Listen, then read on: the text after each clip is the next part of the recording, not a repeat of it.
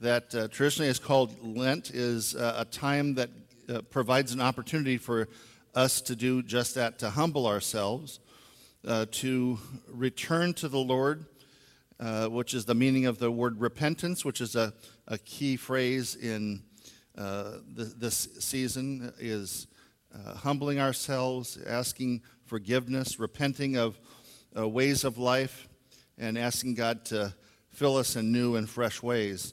Lent isn't a word you're going to find in Scripture, but the concept that is there is always good. It's kind of similar to the season that we call Advent season, which is the time leading up to the anticipation of leading up to the coming of Jesus at Christmas.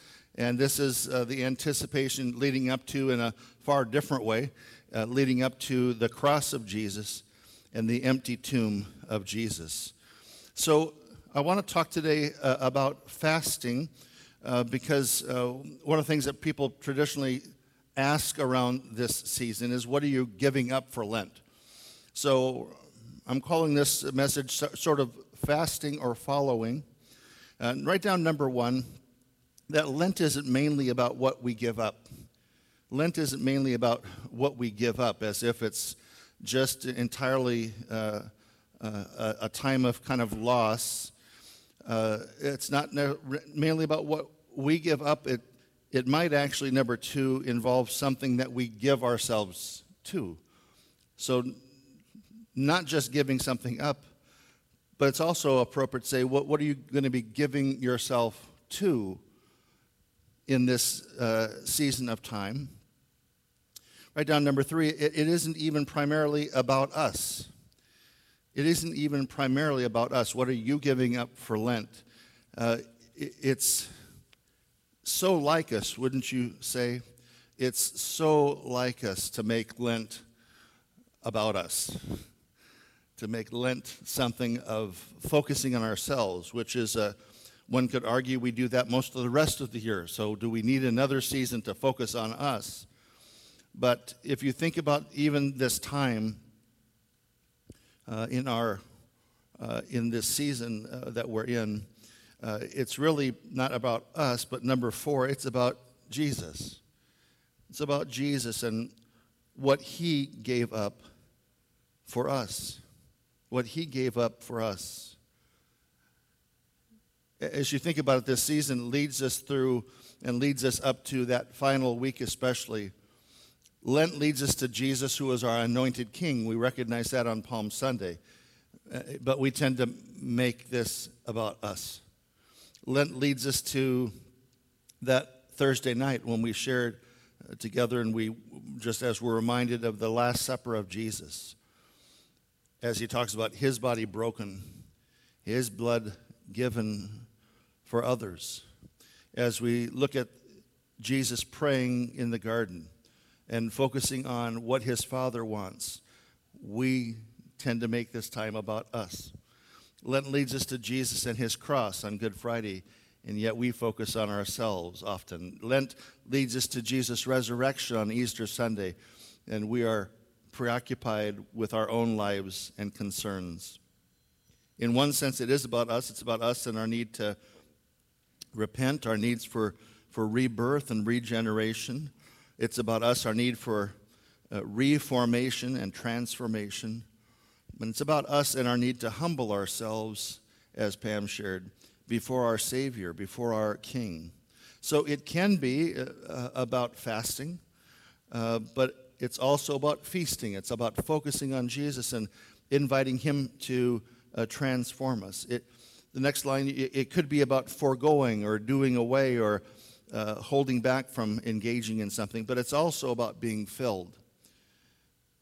It could be about fasting in a sense from me, from ourselves, but it's fasting from me so I can focus on him, so I can fix my eyes on him, so I can follow him.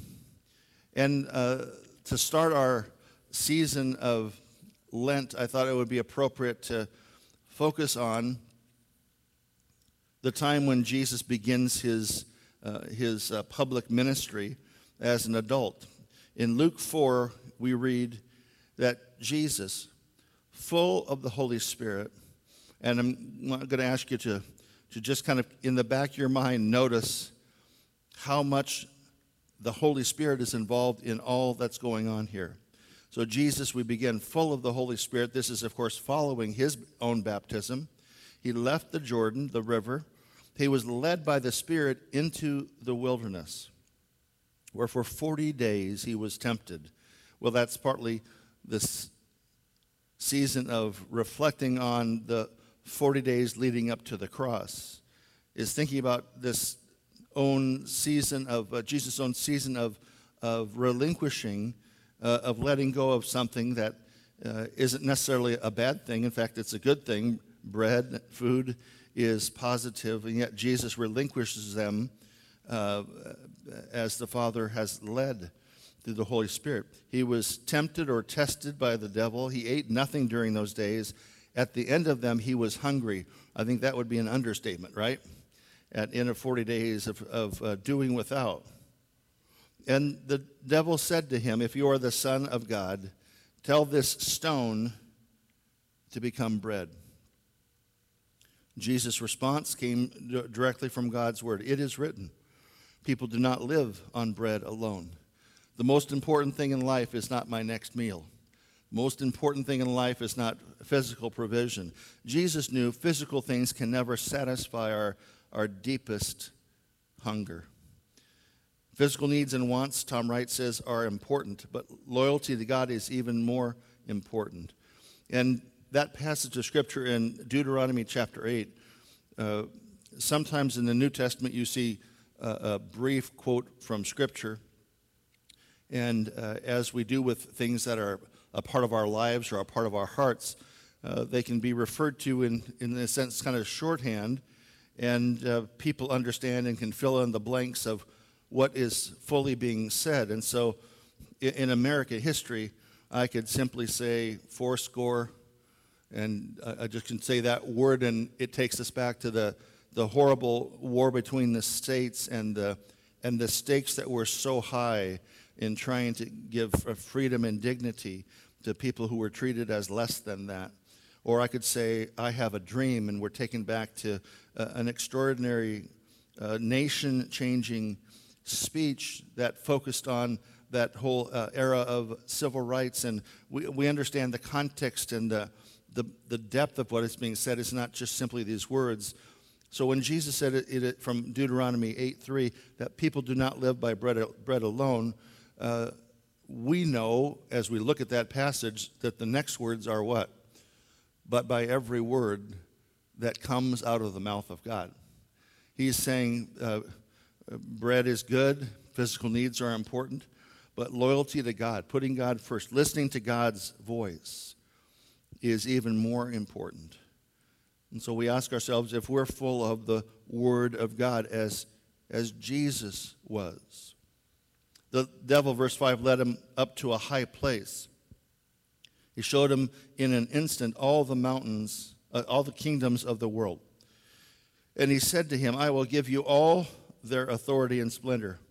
It's been given to me, and I can give it to anybody I want to. And if you worship me, it will all be yours. It's all been given to me. Well, in one sense, it's accurate, that first part of what he says. G. Campbell Morgan said that saying that does not mean that God had delivered it to him, but that human beings had yielded it to him. I have been given all the authority and splendor of the world. Human beings had granted that by our choices to him. But Satan is really saying, the devil is really saying to Jesus here, is look at what I have, but it can all be yours. The focus is on the devil. If you worship me, it'll all be yours. Look what can be yours, he's saying. He's tempting him to a selfish life.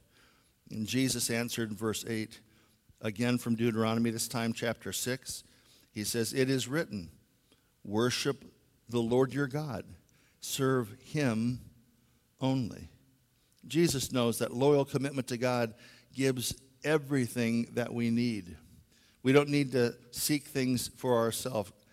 God provides for us. We want to put him first, not ourselves first. And Jesus models that posture for us as directed and focused in the Word of God. Then the devil led him to Jerusalem, and he had him stand on the highest point of the temple, and then asked Jesus something fairly frivolous. In a sense, he kind of asks him to show off, to make God protect him. He said, if you're the Son of God, throw yourselves down from here, because the Bible says, Psalm 91, he will command his angels concerning you to guard you carefully. They will lift you up in their hands so that you will not strike your foot against a stone. He's misusing God's word here. The devil actually knows some of God's word. He usually twists it and turns it to mean something other than what God said.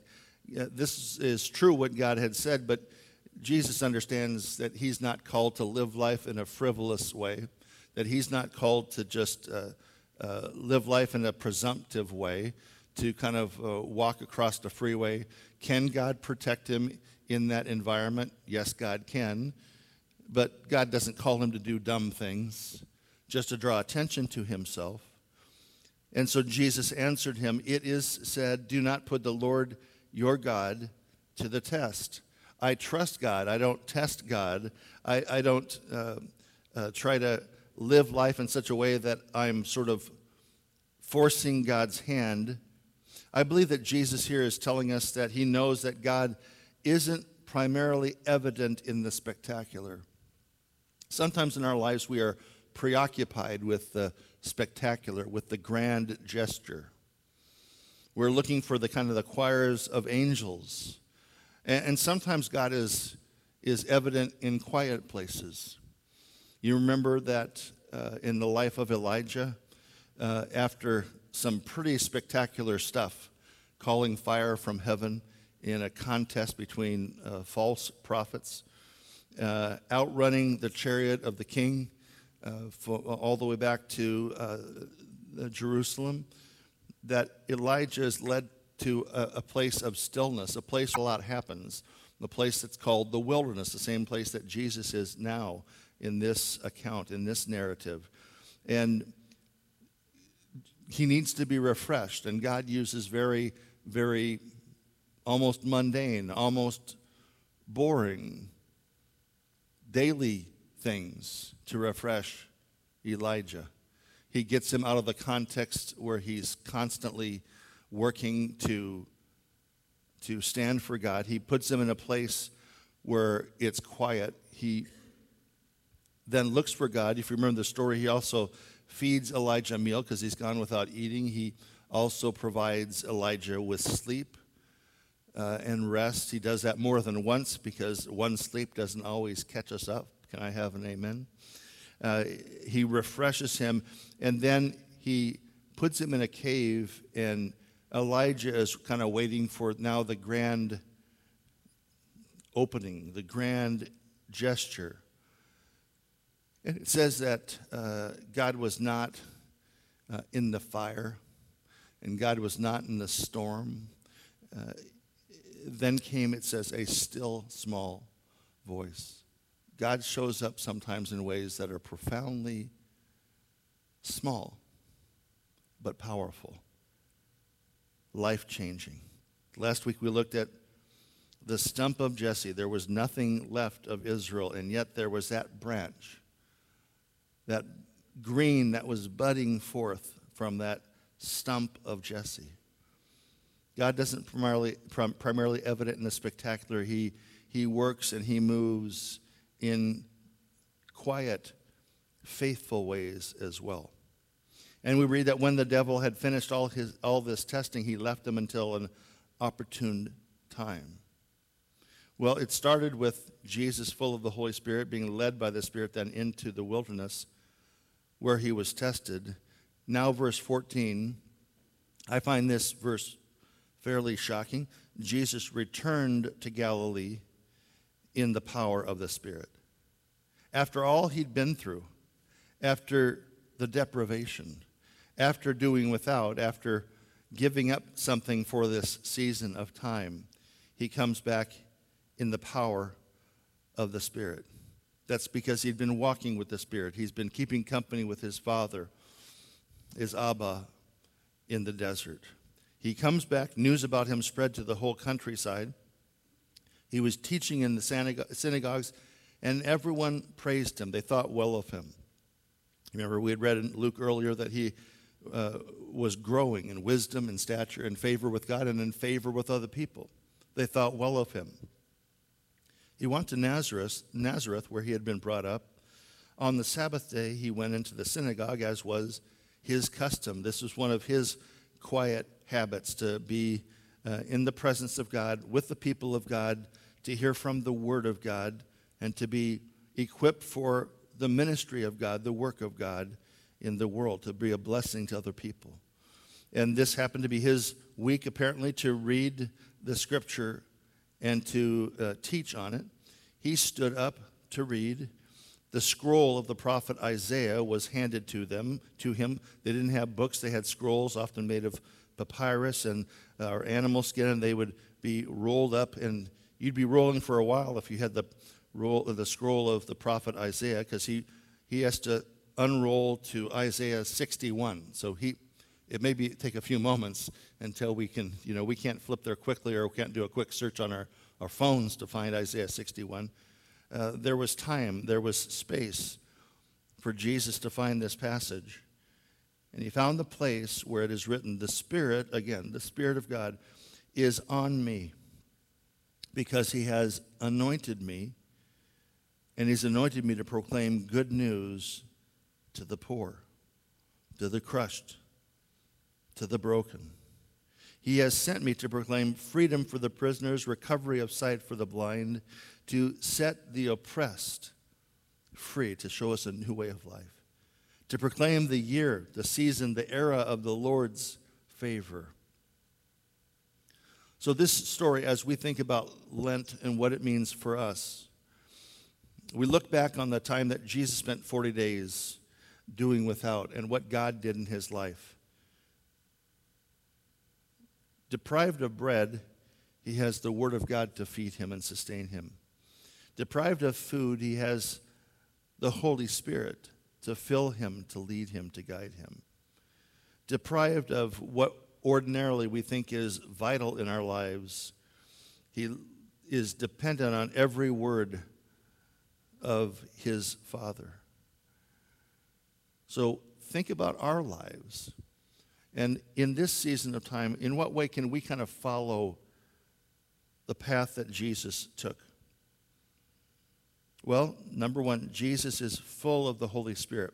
The story starts there. Jesus full of the Holy Spirit, following his baptism. We are full, but in time, something that's full changes, doesn't it? This is full right now. I haven't taken a drink from it. By the end of the service, it'll probably be empty, because that's just what happens in life, right? Things that are full become empty. Sometimes we dry up inside.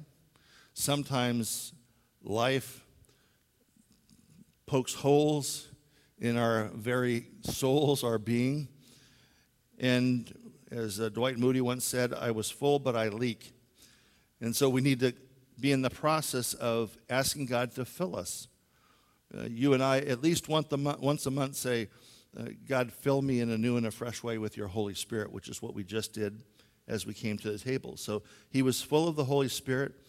We read he was led by the Spirit. And ironically, where he's led is a bit surprising to us.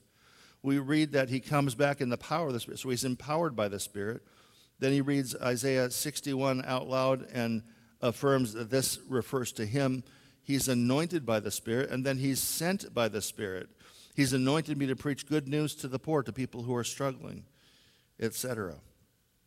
He's full of the Holy Spirit. He is living in the Holy Spirit. He is walking with the Holy Spirit.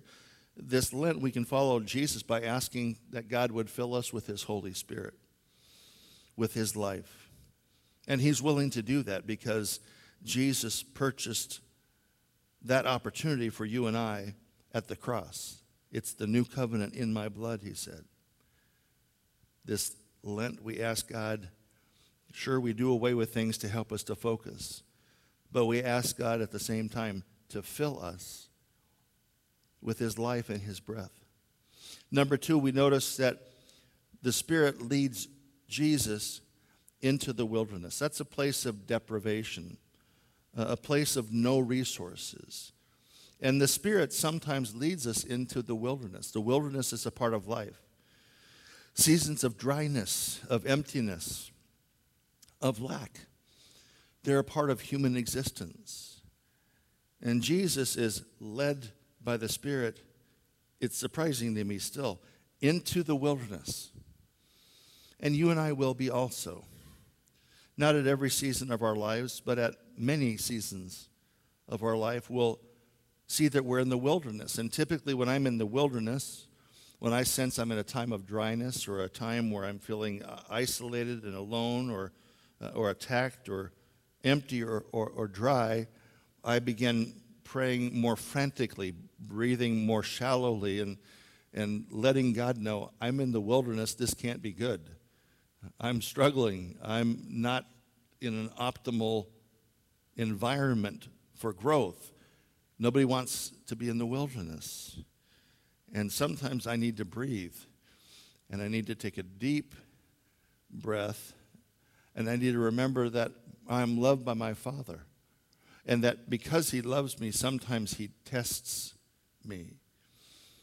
That word we think about the temptation of Jesus. He's tempted by the devil, but he's being tested also. The word has a dual sense. He's being tested. That's what happens if we go to a personal trainer. We get tested.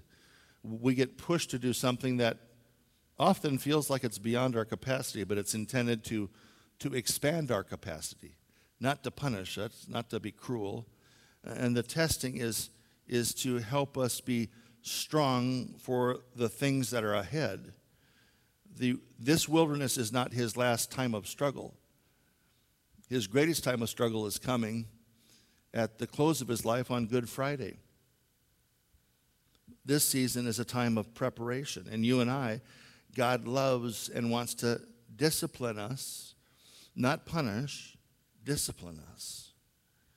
And so when you're in the wilderness, or you're in a time of dryness, or a time of struggle, or a time when you don't see a lot of resources perhaps, it's a time to kind of quiet our hearts and ask God, what is it that you want me to learn? What is it that you want to give me that isn't maybe a physical provision? We don't live by bread alone, but by every word that comes out of the mouth of God. It's remarkable, number three, that the wilderness didn't extinguish the Spirit's fire in Jesus' life. In fact, he returns from the wilderness to Galilee in the power of the Spirit, verse 14. Astounding verse. Every time I look at it, he returns after 40 days of deprivation, after 40 days of struggle, after 40 days of testing. He returns in the power of the Spirit. Just because you're going through a difficult season, difficult time, doesn't mean the Spirit is not at work. Doesn't mean the Spirit is not available. Doesn't mean you can't be full of the Holy Spirit of God. Number four, we notice this, and we think about this in terms of how we can follow Jesus. Jesus is saturated with the Word of God.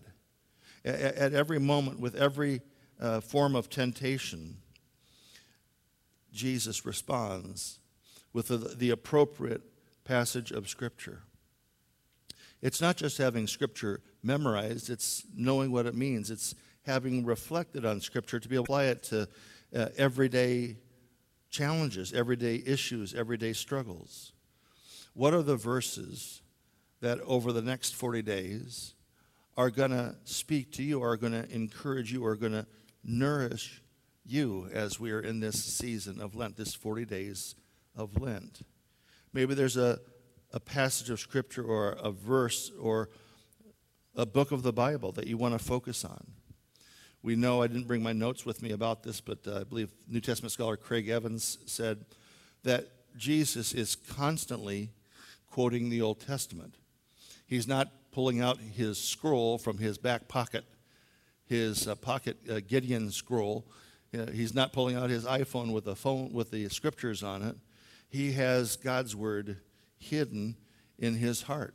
He has reflected on God's word so that it's just part of his DNA, if you will. John Stott used to quote an old theologian who said that if we read Scripture in the way that God calls us to, our blood will become bibline. It'll just be part of who we are. If you cut us, we'll bleed blood. My dad had a church in Phoenix as a pastor that often that kind of gave me a bad taste for church because of how they treated their shepherd. And in a time of controversy, I will never forget a time when someone who was very critical of my dad said, well, I'll say this for Dr. Wilson.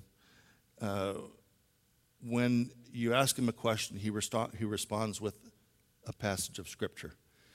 And that meant so much coming from a person who wouldn't identify as a friend, that he was known to be a person who spent time in God's Word. Jesus here obviously had spent time with God's Word. I think he quotes in the Gospels, we see Jesus quoting Deuteronomy, I think it's 13 times. He quotes the Psalms dozens of times. He quotes the book of Isaiah that we've been reading the last 3 weeks previous to this, I believe 40 times. He has God's Word in his heart. He's saturated with the Word of God. We can follow Jesus this Lent by being saturated with the Word of God. Listen to the Word of God. There's opportunities in our world that other people haven't had. I was going to a doctor's appointment this week and flipped the channel looking for something and landed on a chapel I didn't recognize, and I heard a voice that I did recognize, a former pastor named Chuck Swindoll. And Chuck's still out there, and he's still preaching God's Word. And I was refreshed and encouraged again on 2 different occasions looking to a message from God's Word from a pastor that had ministered to me very much when I was in my college years and had just graduated as well. We want to spend time in God's Word and having God's Word spoken over us and spoken to us and opened for us. And we want to open God's Word ourselves. How will you do this over this next 40 days? Number 5, then the Spirit, the point of all this, of being full of the Spirit, is that the Spirit sends Jesus to serve. You and I are called to serve. Again, my preoccupation could be, okay, I'm going to give up something because it's Lent. I'm going to give up sugar. I'm going to give up smoking. I said a couple years back and shocked some people, I want to, as your pastor, I want to give up speed. And people got a little confused. I'm not talking about the medication, the chemical. I'm talking about the process, the way of life. 2 years later, I'm still trying to learn how to give up speed, right? And how to slow down and listen to the voice of God, the heart of God, the Word of God. But it's not just a season of giving up, it's a season of giving ourselves to something. Jesus gave up so much for us at the cross, but he gave himself to relationship with the Father, and he gave himself to service. This was his purpose, he tells us, right? In the Gospels we read that the Son of Man came to seek and to save that which was lost. The Son of Man did not come to be served, but to serve and to give his life for all humanity. So the Spirit sends Jesus to serve, and he sends Jesus to serve the lost, the lonely, and the broken. This Lent, how can we follow Jesus? These 5 principles, apply them to yourselves. Seek to be full of the Spirit. Ask God to fill you with his Spirit. He'll do it. You won't always be able to recognize it. You won't always be able to see it. It will take time for change to appear in your life. It's called the fruit of the Spirit. That's not something that's microwavable. That's not Orville Redenbacher's instant popcorn. That's what we're used to in our culture, right? It takes time for fruit to flourish and for character qualities that are the evidence that the Holy Spirit's at work in us. It takes time for them to show up in our lives. Love, joy, peace, patience. You can't have patience without being tested in the wilderness, I don't think. Kindness, goodness, gentleness, faithfulness, and self-control. Number 2, we can follow Jesus this Lent by recognizing that when we're in the wilderness doesn't mean that we're alone. Doesn't mean that God has things for us to learn. Doesn't mean that God won't provide for us. God will provide. Changing our perspective about times of difficulty that all of us go through. How can we follow Jesus this Lent? Number 3, recognize that the Holy Spirit can still be at work in our hearts and in our circumstances. Number 4, we can ask God to help us have a life saturated with the Word of God. We don't live by bread alone, but by every word that comes out of the mouth of God. We should be very preoccupied with those words. And number 5, we follow Jesus this Lent when we recognize that God's Spirit sends us to serve as well. That Jesus came, lived his life, died on the cross, was buried in the tomb, was raised the third day.